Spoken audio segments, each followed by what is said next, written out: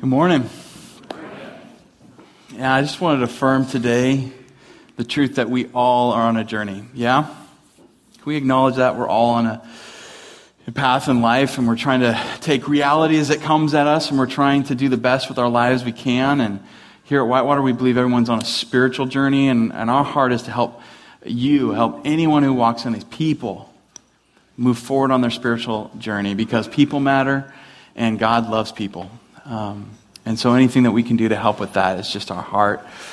My name's George. See some new faces out there today. I'm George. 34, one of the pastors here.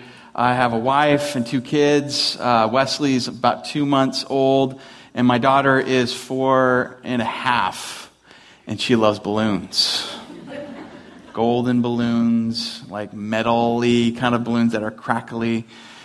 Especially balloons that have helium that make the balloons go up. The other day, my wife caught her in the living room on the sofa, like about to hop off of it, going, "You can do it, Novella, you can do it." And she was jumping, trying to get this balloon that had gone to the ceiling. She likes to let them go to the ceiling, but she always unties them and then can't get them. And she says, "You can do it, Novella." And she saw Mama, and she goes, "Hey, Mama, I'm going to get this. You can do it, Novella." She's just talking herself up. She loves balloons. And when she was younger, when we were walking out, it was, I think it was in the winter, fall time, it was colder. You know, in one of those evenings that have like that cold, crisp feel.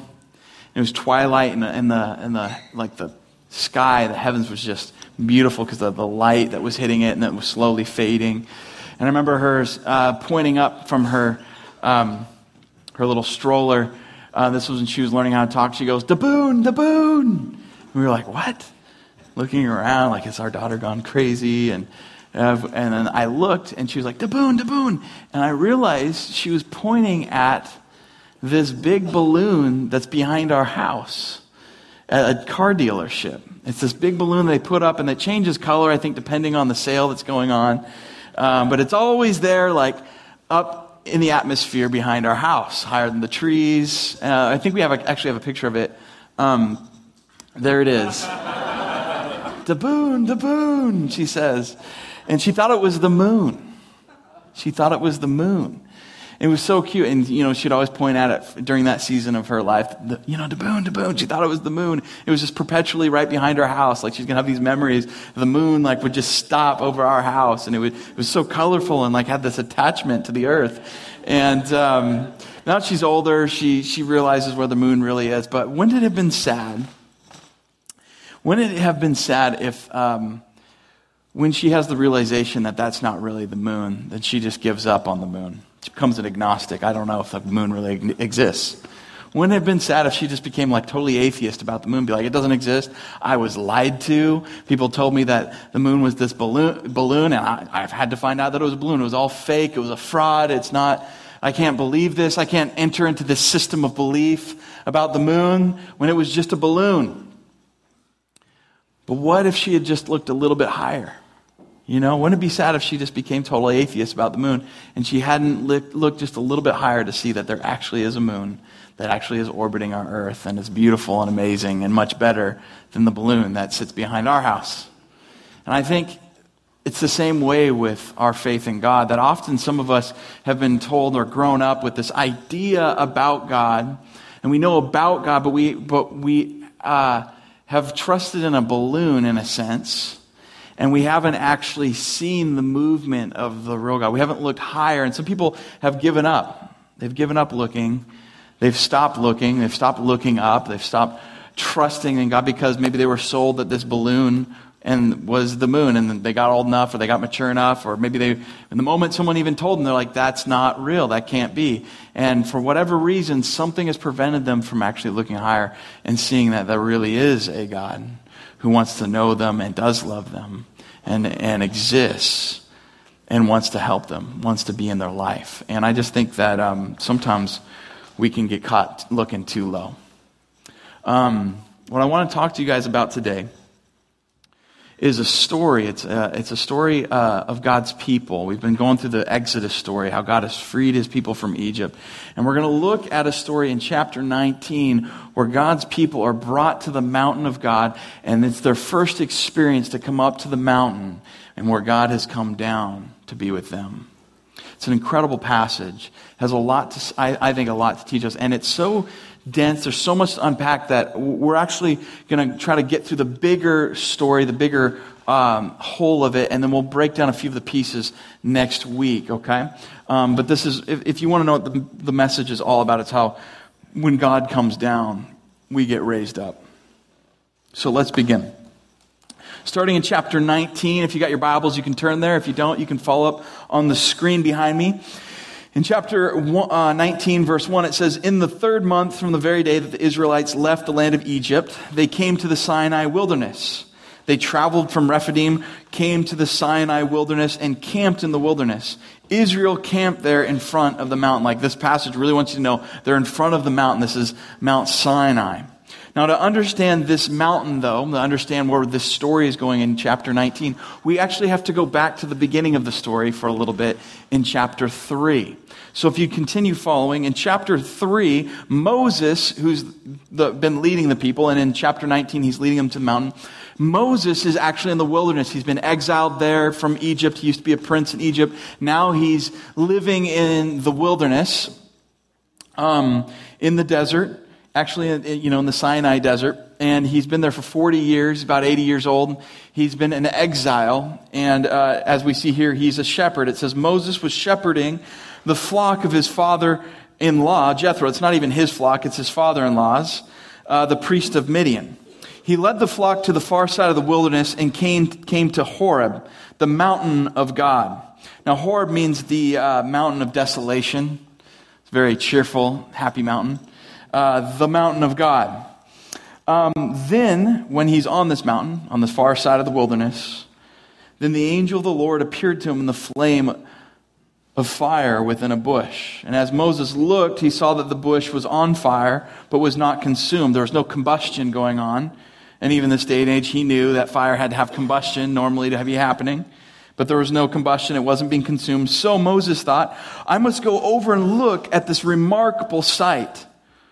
Why isn't this bush burning up? I have to go see this remarkable thing. This doesn't make sense. Often when we see God doing unexpected things, it's the way that God gets our attention, and he wants us to come check out what he's doing. Have you noticed that sometimes before we actually hear specifically from God, or before we even build a relationship with God, or before we know exactly what God's doing, like God does something unexpected, and he wants us to turn our attention to look closer, to turn closer and give it a look. I had a friend who didn't know God, didn't like church, didn't like Christians, thought they're all hypocrites, didn't like it. Deeply spiritual, had grown up with other faiths in her background, didn't want anything to do with God or church over here. But while she was gone on a trip, her family came to Whitewater, much to her chagrin. But she didn't know this for a while. She gets back from her trip, and she started noticing differences in her husband. Her husband and her had been on a trajectory that was not good for their marriage. They were headed in a direction that was very damaged, and they just kind of resigned themselves that probably, inevitably, their marriage wasn't going to make it. So there had been a lot of hardship. And all of a sudden she comes back from this trip by herself and sees her family, and her husband's totally changed. There's joy in his life. He's laughing and smiling, even joking with her. It doesn't make sense. She's like, "What's wrong with you?" He goes, "Well, I didn't want to tell you because it's been going on for a few weeks. I didn't want to tell you or ruin it for you, but me and the kids have been going to church." "What? You know I hate church." He's like, I know. She's like, you're not going to tell me you found God?" "Yes, I got to tell you that I found God." She's like, "Are you kidding me?" And he's like, "No, I'm sorry. I don't want you to go. I don't want to pressure you or anything. I didn't even want to tell you." And of course, he's hoping that she'd come to church. She's like, "Well, now I can't not go to church because I'm going to look like a terrible parent if I don't go with our family and our kids."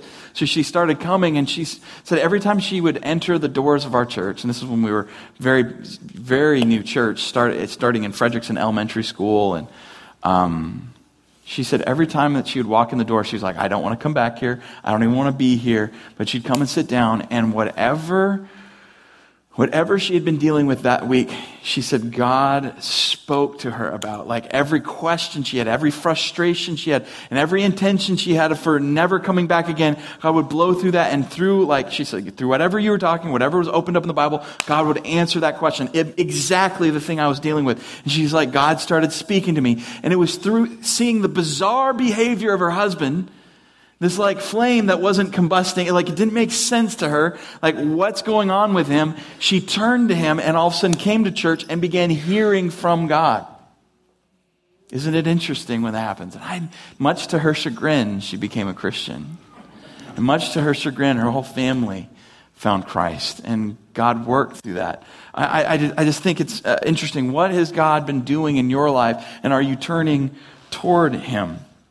Now, if we keep going in this story to help us understand the other story, and continuing in verse 4, it says, Moses, Moses, and he says, here I am.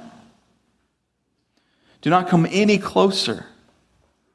Like he sees this bush, he engages, but then God says, don't come any closer. It's not because God doesn't want a relationship with Moses, doesn't like Moses. It's because there's this aspect of God, his holiness, his immensity, his greatness, his purity. God is like pure, no sin, selfless, and like we as humans are not that.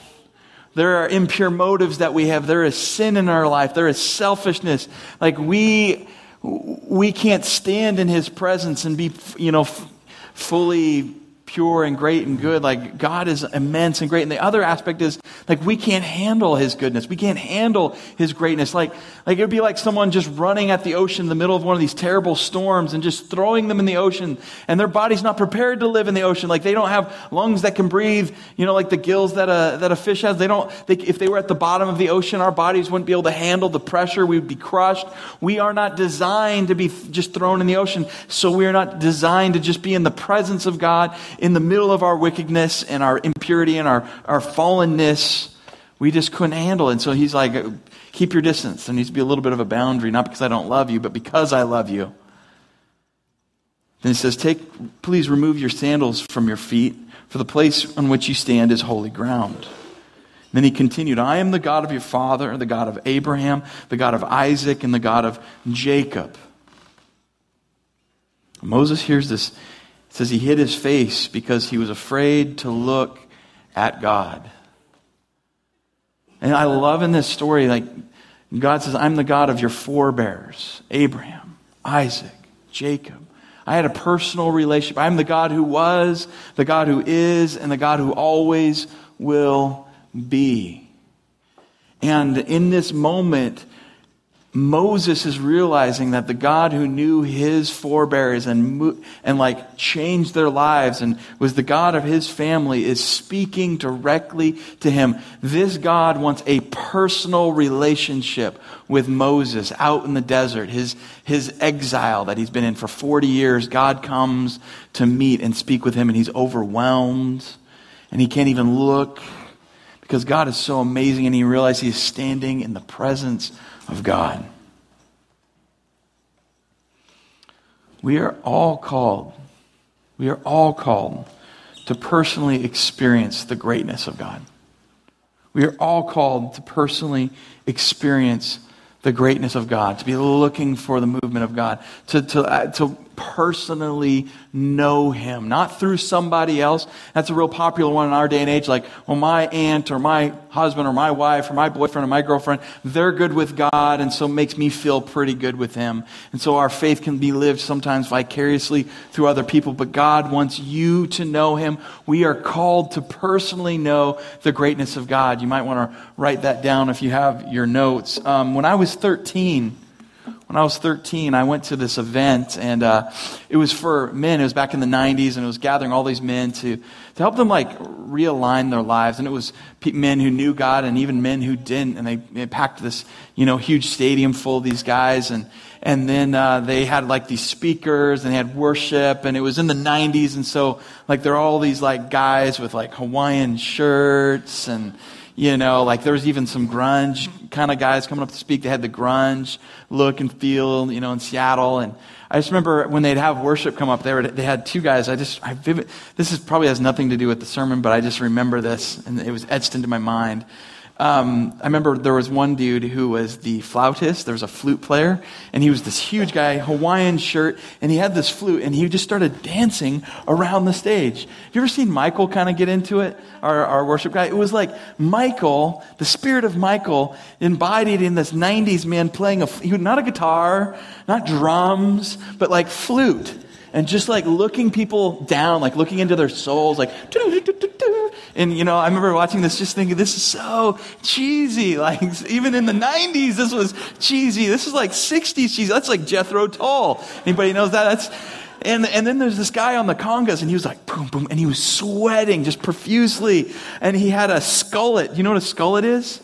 It's like where you just fully only see skull, and then if he turns around, you can see the mullet, okay? A skullet. And it was just drenched in sweat, and he's like shaking his head, ba, ba, ba, ba. He's hitting these congas, he's got the mics there, and boom, boom, boom, boom. And his sweat is just spraying on all the other band, and they're like, yes! It was so 90s and cheesy. I mean, it was even cheesy for the 90s. I was like, are you kidding me? I'm 13 years old. And in the middle of all this, they had some speakers get up. I don't remember which one, but one guy got up and he opened up the book, the Bible, started reading from it and started preaching. And God spoke to my heart in a way that I'd never had before. Where God I just remember everything just like kind of went still, and it was just like God was talking to me. And I felt God calling me to serve Him and putting a call on my life that like I was a little scared about, like to serve Him maybe in ministry. And my dad's a pastor. I know the good, bad, and ugly about ministry and working with people. And I just felt God clearly say, I want you to serve me. And I don't know what anybody else got out of that whole thing, but I felt God speak to me. And afterward, I remember trying to describe, like God speaking to me, and like I feel like He's called me to serve. And there's this moment I'm trying to describe, and there are people that are just like, I didn't get that. And He didn't speak that to everybody. This was something that was for me, and there were people that just didn't get it. When I was trying to describe it, have you ever noticed when someone really has an experience with the Lord, there'll be like this passion and excitement, and even like this terror and fear and all these jumbled emotions, and they're trying to describe what happened, like describing something spiritual, and then they can't describe it physically, and it just doesn't make sense. Sometimes that's when you know someone's experienced the Lord, because it's so like indescribable. And then I remember talking with some people and just sharing like, man, I just was overwhelmed, and I just feel like, man, this is a call. I don't even know what it looks like, but I feel like, they're like, God was talking to you. Yeah, God was speaking to me. And they're like, I know exactly what you mean. They knew. I mean, God didn't say that thing to them, but they knew that I was experiencing and I was having a personal relationship and a call laid onto my life. And a call that, somebody could have dismissed a 13-year-old saying, this is what I felt God speaking to me, but this call has been on my life. It's the thing that got me into ministry. It's the thing that gave me the conviction to plant a church. And when the going got really hard, when we started a church and things don't go the way you want, it gets really difficult. Like I wasn't asked by somebody. I wasn't asked by a family member or a friend to serve God. God asked me to serve Him. So like when I went through hard times and I had the conviction that this isn't for me, God has this call on my life. And that comes from when I was 13 years old. I can remember it. It was that moment where me and God, like He spoke to me. Have you ever had a moment where God has spoken into your life? Word of forgiveness, word of encouragement, word of direction and guidance, call, like I want you to go here and to do this. We are all designed and called to have a personal experience, relationship with God. Then the Lord said, I've observed the misery of my people in Egypt, and I've heard them crying out. And because of their oppressors, I know about their sufferings, and I have come down to rescue them from the power of the Egyptians. Therefore, go, I'm sending you to Pharaoh, so that you may lead my people, the Israelites, out of Egypt. And we're seeing Moses in this moment where he's experiencing God and a relationship with Him. He begins to know that this God is interested in justice and mercy. And he's not a God who's just far away. He's a God who wants to be close. And he's not a God who doesn't listen to his people. He listens and he hears them. And he's going to come down and he's going to rescue them. When God comes down, he comes down to rescue. When God comes down, he comes to build a relationship. And we see here in verse 11, it says, but Moses asked God, but who am I that I should go to Pharaoh and that I should bring the Israelites out of Egypt? Like, you can just see him like standing in the wilderness on this mountain, looking at this burning flame, and there's these sheep that he's been watching. He's been exiled for 40 years, and he's like, but who am I to go back to this country where I'm exiled from? I can't even go back to it. Who am I to lead my people? Like I committed an act of violence that got me kicked out of Egypt. Why am I worthy to even go back and lead? How can you use my life? And he's having a real relationship with God. Having a real relationship means you say real things to each other. Even if you're like upset or frustrated with God or frustrated with your circumstances, talk to God about it. That's a relationship. Well, God answers him and says, I will certainly be with you, and this will be the sign that I am the one who sent you. This will be the sign, he says. When you bring the people out of Egypt, you're going to bring people out of Egypt, you will all worship God at this mountain. Every single one of them. They come out, they are freed. You will be back at this place, this mountain, to worship me. That's how you'll know that I am the God who sent you. That's how the world will know I'm the God who sent you. And you can trust me, because that is what's going to happen. When that promise is fulfilled, you can trust me. God is saying, I am the God who fulfills my promises. And so we see in this calling that Moses is to go back and take people and free them. And really God's doing it through him, but to bring them to freedom. And not just leave them, like just let them out into the wilderness, but to bring them back to God. And one of the jobs is, not only are we called to personally experience the greatness of God, but we are called to bring others to experience the greatness of God. Now notice, I'm not saying we are to experience the greatness of God for them and have faith on their behalf for them. We are to bring them so that they experience Jesus, so they experience God, that they see the burning bush, that they begin to have faith of their own.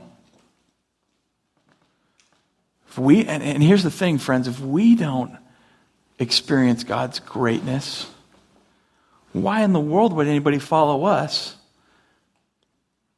to a God that doesn't really seem that great to us? And how could we lead people or lead somebody to something that we haven't even experienced? How could we lead somebody to something that, or somewhere that we've never been? This is why your life, your relationship with God is so central to a life of faith. You need to be around God. You need to be hearing his voice. You need to be discovering the work of his hand in the world. You need to be wrestling with the things that we wrestle with in life, with God. Because if we aren't experiencing God, how can we lead others to? What does it say about our faith if we're like, we say and we'll tell people that there is this God and he loves people and he accepts you and he forgives you and he changes you, but we aren't changed by that God, and we don't live a life of faith in that God, a life that is willing to take risk, and a life that's willing to say, okay, God, I'm going to trust you with this. I'm going to trust you with my money. I'm going to trust you with my relationships. I'm going to trust you with my time. I'm going to trust you. I'm actually going to do it, even when it doesn't make sense. And how can anyone follow someone who claims to believe in a God who does those things and they don't live a life of faith? We can't. We can't do it. There's no substitute for you having a relationship with God. There's just not. And God has called us to bring people to him. Not to experience our greatness, but to experience his greatness, his glory, his goodness, the riches of his love, his grace, his truth, his power. And Moses is being tasked with that. Some of you, you got to know this. This isn't a life of faith isn't just easy. We're all on this journey, right? And I've been a Christian most of my life, and it is hard to live by faith. It's not easy to trust God. And I don't do it perfectly. We don't have to be perfect. Luckily, we have this perfect God who loves us despite our imperfections, but we do need to trust Him and know Him and learn gradually to trust Him over and over and live a life of faith. Even if we don't understand it, even if you can't comprehend it, God will take the faith that you have and He'll begin to multiply it. So start somewhere. Start maybe by just being here. You were dragged here. You don't know why you're here. You're here. Someone brought you to experience God's greatness and you're like, there's just these lights hanging around and there was, a band that played and I don't know that I fully get it. But what your friend wants you to know for yourself is the God who made you and loves you and will be with you no matter what, unconditionally. They want you to know Him. Now we're coming back to chapter 19 so we can actually finish this story. Here's the story. In verse 19, Moses goes up the mountain and the Lord calls out to him from the mountain. Where are they at? Moses has brought them back to the place where he first experienced God. This is the place where he experienced the burning bush. This is the fulfillment of God's promise that says, when I free you, you will lead them here and you will know I'm your God. He's led them to the mountain. God is here and Moses goes up to the mountain. It's an interesting thing. I didn't plan on teaching this, but maybe some of us, the nugget that we needed to hear today, the truth that we needed, is this. Maybe we just need to go back to where it all started. Moses has just come full circle. He's come back to where this whole journey started, where he first experienced God, where he first had a call on his life, where he first experienced overwhelming, where he couldn't even look at God, where he realized this is the great I am, the eternal creator of the heavens and the earth, and this God wants a relationship with him, and he came back to where it all started. Maybe some of you guys have been on the journey and life has just thrown a whole bunch of stuff at you, and life's crazy, it's busy, it's stressful, and you've kind of forgot your first love and you've wandered away. Maybe you need to go back to where it all started. Remembering that moment where He spoke to you. Whether you're 13 years old, 6 years old, 20 years old, or 80 years old, God spoke to you. And this is what Moses says. This is what you must say to the house of Jacob and explain to the Israelites. You have seen what I did to the Egyptians and how I carried you on eagle's wings and brought you to myself. See, God rescues us so that He can have a relationship with us. And so many times we want a God of convenience. We want a God who will just rescue us. He'll be like the great vending machine in the sky, just pop in a few of the Jesus bucks or throw a few prayers up, in our convenience. Lord, if you just save me from this thing, I promise I'll always, and God follows through and He helps us and saves us. And then we're like, well, I kind of meant that. And we throw up these prayers of convenience to a completely committed God, an unconditional God. And, God is not interested in just rescuing us just to let us go get enslaved to some other Egypt. God rescues us for a relationship with Him. Now,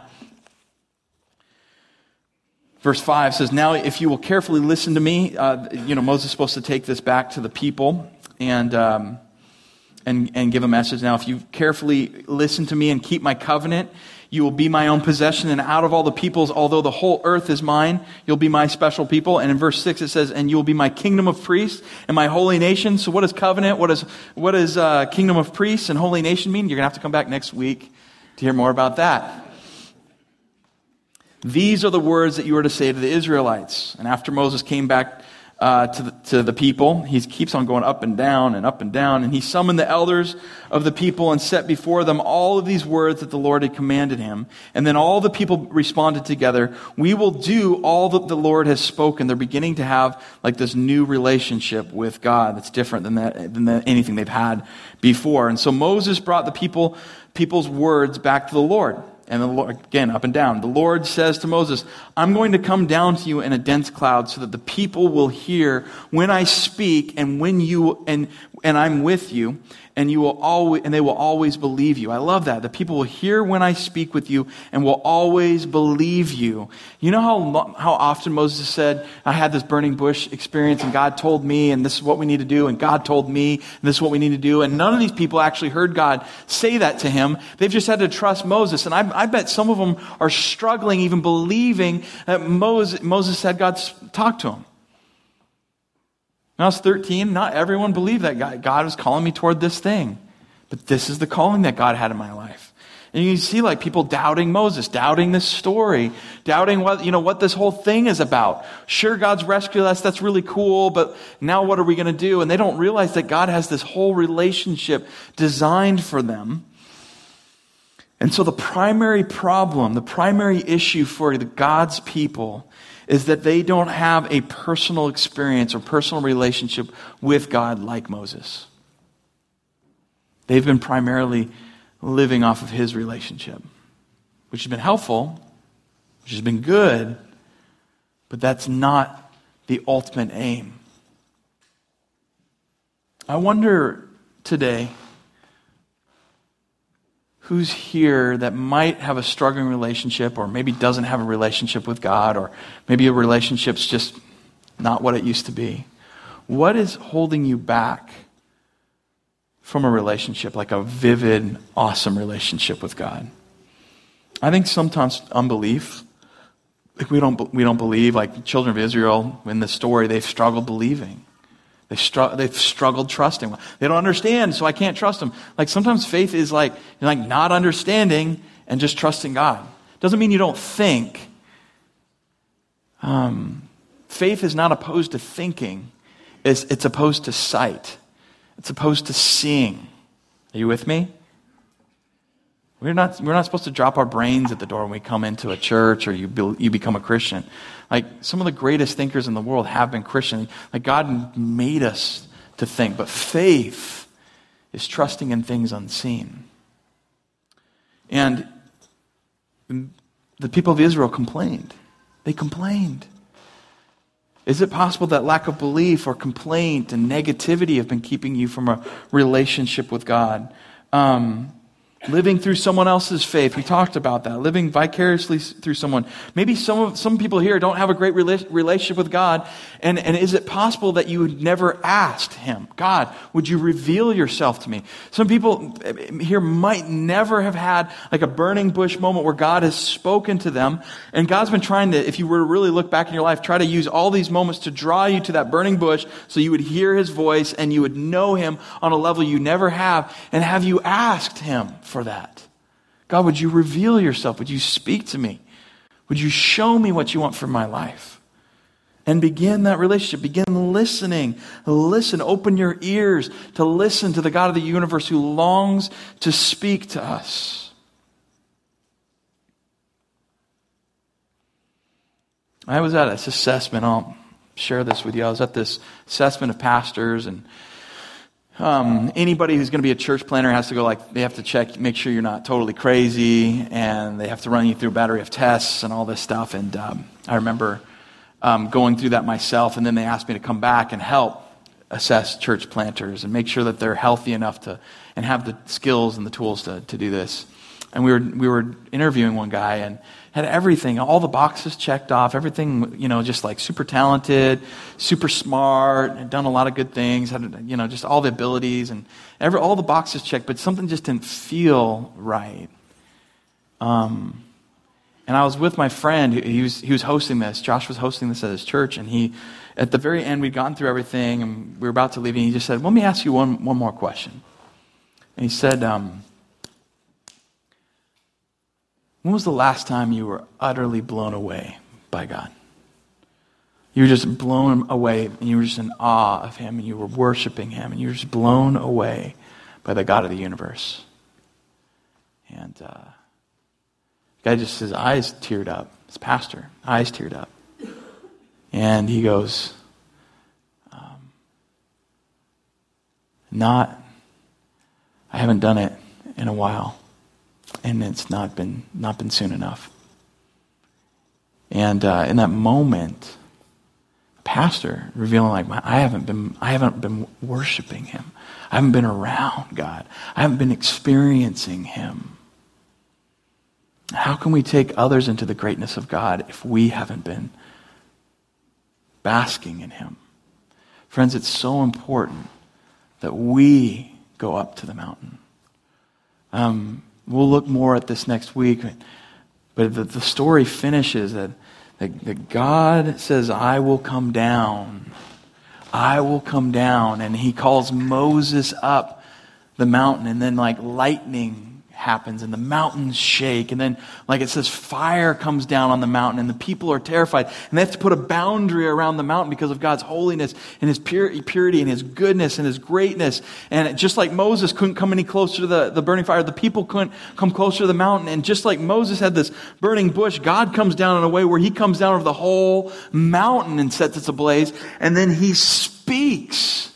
And people are terrified because of how powerful God is. And they all of a sudden come face to face, and they have to realize that we all want this safe God, this God who will give us the God that we want and give us the things we want and accepts us, and the God of love. But sometimes I think we want to put God into this box, and we want this safe God, not this like real God who really wants justice, who actually has wrath, and who actually is angry. Like when I used to make do something and smart off to my mom, my dad would come in the room and say, "What? You know that's my wife?" And that my dad loved me, but he was putting me in my place, putting some boundaries up, and some wrath was coming out, and I needed it. Are we allowing God to be God in our lives? Are we experiencing the real God? Or are we just turning him into this like balloon when we need to look higher? And I love in this story that God comes down. People are freaked out. So when you meet God, you can't describe it. You're kind of freaked out. You're overwhelmed with his love and his power. And then Moses goes up. And I love in the New Testament, God knows that we couldn't fully approach him, that we are sinful. He's selfless. We're selfish. He's totally pure, and we've got things in our life that aren't pure. And so he's rent the heavens. He broke the heavens and came to earth and sent his son Jesus so that he would die on Calvary. And Jesus went up and onto Calvary, and God came down, and in that moment God took all our impurity and all our selfishness and all the evil and absorbed it into himself so that we could now approach the mountain, and that when God comes down, we go up. And when we go up, God comes down. And I want to ask you today, when was the last time you were blown away by God? You had a burning bush moment. You saw him. You experienced him. You allowed God to speak to your heart. Or has your heart been hard? Have you been hard to reach? When you come to a place like this, do you come to worship? Do you come to criticize? Do you come to connect with God? Or you just come to observe what God is doing in his people? Are you coming with a heart that says, God, I want to listen. I want you to speak to me because I need you in my life. And when we come with that, because of the blood of Christ, we can approach him. We can know him. We can love him. And we can go up the mountain where all the people had to stay back and only Moses could go up. Now we can go up the mountain.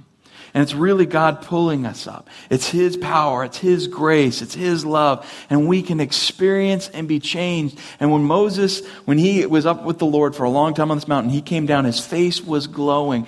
You can see it when people have been around Jesus. You can know it when people have been around God because something in their countenance, something in their character is glowing. What is keeping you from a relationship with God?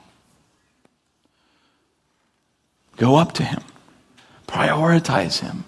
And daily prioritize God. Get some mountain time where you go up. And, I was in a bad mood the other day. My wife can attest to this. And I was just not myself. I was gloomy and glummy, and it was just like, what's wrong with me? And I was like, I need to get some time with the Lord. I need to go to the mountain. So I just went and took a shower and prayed and spent time with him. And I came out to the family, and it was like, and my daughter's like, Daddy's back. Some of us need to just go be with him. Sundays, these are so important. Like God speaks to us through the reading of his word and through worship and through being together. Like we come to the mountain and God speaks to us. And I prioritize church. Even when I'm on vacation, usually I go to church because I know God has spoken to me the most deeply and most profoundly in those moments where I come together with God's community, hear from the word. It was at that moment I was 13. God spoke to me there. God spoke to me when I was in youth group. God has spoken to me through other situations at church.